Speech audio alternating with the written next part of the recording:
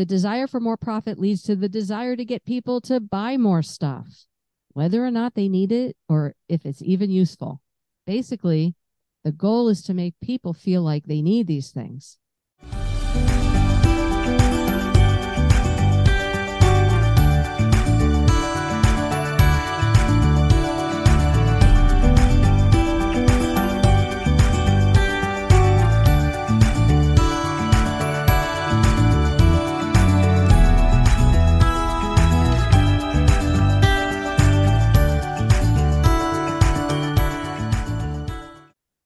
Hi, welcome to the Shrinks on Third, our psychology and social justice podcast. I'm psychologist Julie Mayer. And I'm psychologist Cindy Ariel. Welcome in. Have you noticed, Cindy, that our culture, American culture, is oriented around things? New things, the latest thing, being the first to get a thing or do a thing, like go to a new restaurant, go to a hard to get tickets for show, do or get things other people can't, you know? Of course I have, Julie. It's all around us all the time. Constant advertisements and social media intrusions that are hard to avoid. So why us? Why here? Is it that we're in a capitalist system? What does that really even mean? Capitalism is set up for people to privately own and control production and business for a profit. Both have to keep growing all the time. That is production and business in order to keep it going. So one way capitalism feeds itself is by turning all of us into consumers with never-ending needs for more stuff. Exactly. I don't like it. Me neither. New goods and services, new ways to get around, new places to go, new ways to make things happen have to keep changing for capitalism and its private owners to keep thriving. So, of course, it's all about money. It sure is. The current debt that we, the people, owe amounts to $17 trillion. About 38% of average Americans today in 2023 are dipping into credit lines to pay for everyday needs. That's scary. And this is with the current unemployment rate at a really low 3.4%. As that rate rises even a little bit, the percentage of people needing to borrow on high interest credit just to get by will also rise. It is not a good thing. It is not. You know, the period after World War II is usually considered the beginning of major consumption, but it really began before that and was common here in the United States by the 1920s.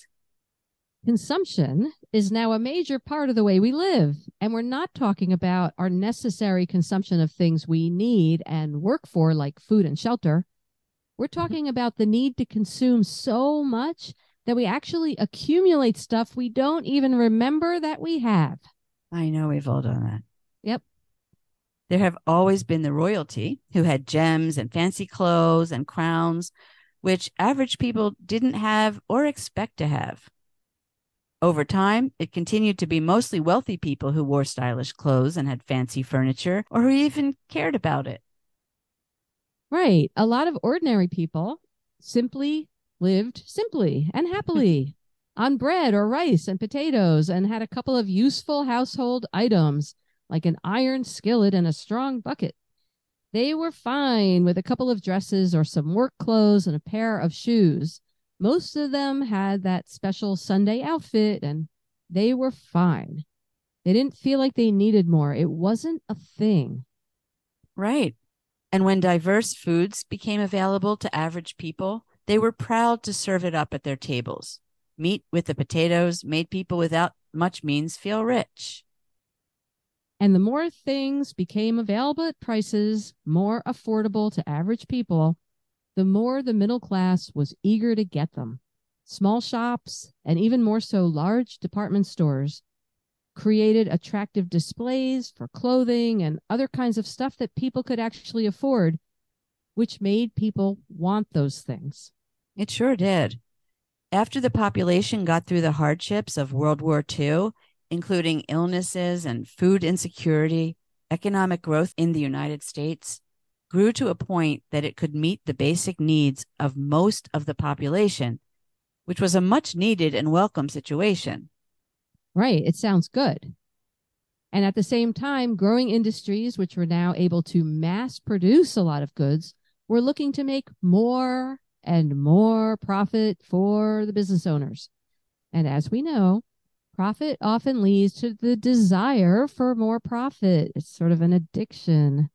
The desire for more profit leads to the desire to get people to buy more stuff, whether or not they need it or if it's even useful. Basically, the goal is to make people feel like they need these things.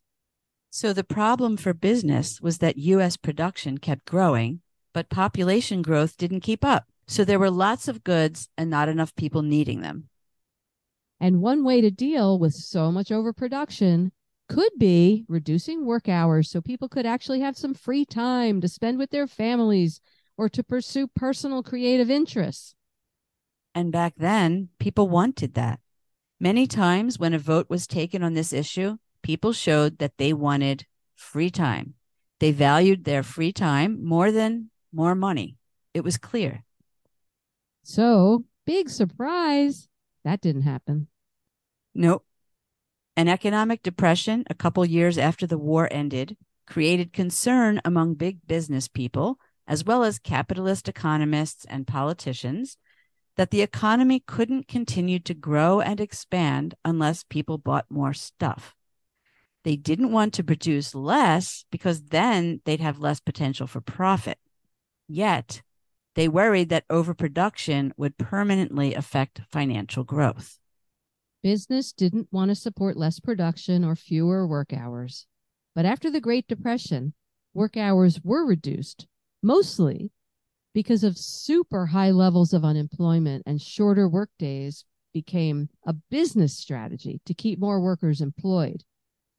And businesses did put up with it for a while. But as the Great Depression was lifting and workers still wanted to work fewer hours, even for less money, I think they still want to do that today.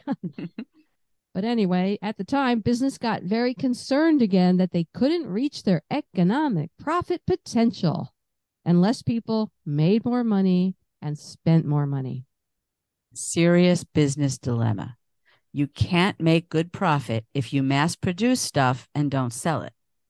This was a great economic problem, and after many meetings of the minds, a great plan was hatched. Oh, yeah, it's a great plan, all right. What they did with too much supply was, and still is, to create lots of demand so that all of the products being produced would get sold. New needs would be created by advertising goods and services and making people feel like they wanted and even needed them. So during the Great Depression and also during World War II, people had learned to be even more careful than ever with spending and important resources because they were short. They were being too frugal. This is where propaganda and ad men came in to save the day for capitalism. Yay. Advertising and PR were tasked with convincing the American public of the value of goods over almost everything, including time, of convincing the average person that the more stuff you get, the happier you could be. People could feel they were moving up and achieving success, now measured in luxuries and material goods.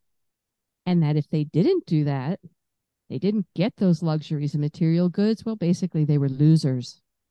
Through all kinds of propaganda, people were encouraged to want more and buy more in order to reach a higher standard of living.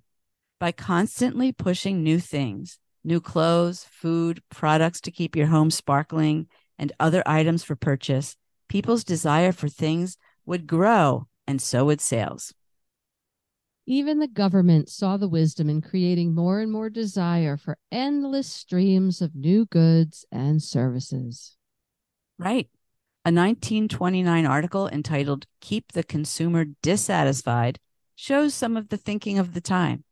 The rise of consumer debt during and after the Great Depression was intentional. Yes, this was progress, getting the American public to keep on moving from old stuff to new stuff, old stuff to new stuff on a constant basis. getting them to feel like they needed to keep up in order to be successful. When more and more homes around the U.S. got electricity, it was another boon for consumption.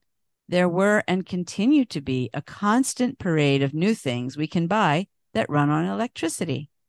Yeah, and radio was also becoming popular, which helped get the word out to everyone about all the new products and how they would change our lives for the better. And then almost 25 years later, TV became more and more common in every household, which proved even better than other media like newspapers and radio for infiltrating homes and hearts with new needs and more stuff. On TV, you could really use images and stories to stir emotions in ways that were even more successful to encourage the average person to want more. To see the fun and happiness all of these products could offer was hard to resist. They were also made to look like these were the ingredients for happiness and success. And who doesn't want happiness and success, especially if all you have to do to get it is buy the latest gadget? Exactly. And because of excellent PR and ad men, and they were mostly men, we were willing to go into debt to get the things that would improve our status, not to mention our day-to-day quality of life, and yes, even our love life. Right. Now we could buy stuff, and when better stuff came out, we could throw away the old or put it in the basement and buy the new. Yeah. So guess what happened, Julie? The national consumer debt grew into the billions in the 1920s. Do you know how much money that was back then? It's a lot now. And of course, banks were happy to give people a chance to buy stuff and accrue debt on which they'd have to pay high interest rates. That's the key term, high interest rates. Even today, as soon as someone comes of age, credit card offers come in the mail, sometimes even before they're of age. And both banks and other lenders encourage us to put credit cards in our dependents' names, help them for later when they need credit. And it's true, it helps to have a credit history when you want to make a large purchase or borrow more money or even rent your first apartment or get your first electric bill. All those great firsts. Profit and consumption depend on each other in our capitalist world. New and better business ideas are always being created. They have to be. For example, manufacturers had the brilliant capitalist idea to intentionally make things that wouldn't last long, while also creating the need for the next best thing as soon as everyone buys the current thing. So even if what you buy lasts, you'll be ready to toss it for the new model. These ideas help capitalism grow round and round. Yes, very clever. And we, the public, we have welcomed it with open arms. We now expect our appliances and cars and other things like that to not last that long. And that goes for our cell phones too. We want the latest, and we know it'll be obsolete before we know it. And the ads are literally in everyone's pocket on those cell phones.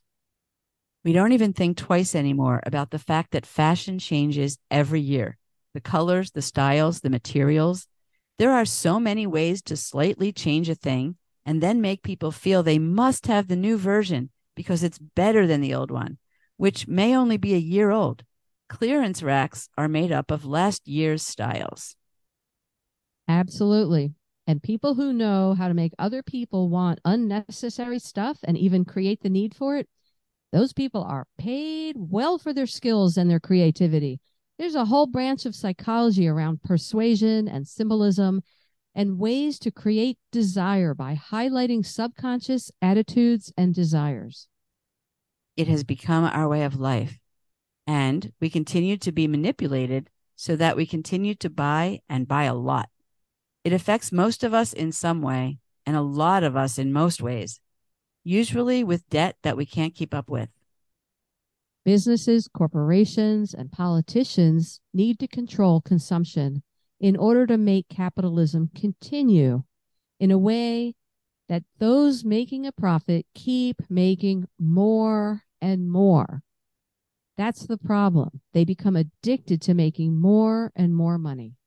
So that it's never enough. They don't think much of the mind of the average person anyway, so they usually think they're doing this in everyone's best interest. It definitely is in capitalism's best interest. and the best interest of those who profit from our overconsumption. Yeah, but that's it. This could all be fun. Buying stuff can be fun and feel good. Some people refer to retail therapy as a way to manage their difficult feelings, but it's also really wasteful. With so much stuff ending up in landfills, waterways, even on sidewalks in some places, and don't even get us started on the waste of resources and our effect on the world around us, including, of course, climate change. Because you know how we are. If we get started on that, we will not shut up. That's true, Julie. The people profiting from more and more consumption don't seem to care about this aspect of life. Consumption just continues to grow, and for them, it must grow at any cost. They don't care about its impact. No, it's about the immediate rewards. It would probably take major governmental legislation to help put an end or even begin to curb our national appetite for new and better and better and better things. And they're not likely to do anything because it would affect the whole capitalist system, and nobody wants that. Well, none of the wealthy capitalists want that. That's true. Well, some of us are not too happy with the consumer culture we live in. We're being manipulated and we're being taken advantage of. And it's all to create profit for the very wealthy who don't care about us or the environment. I don't like it. Agreed. Me neither. So for now, one of the things we can all do is check ourselves and be more intentional consumers. Right. At minimalismmadesimple.com, you can learn at least 22 ways that you can be more intentional about your own consumer behavior, which for now is our own best step forward. It's a starting place.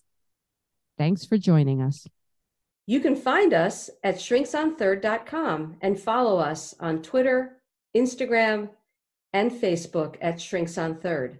Till next time. Take care.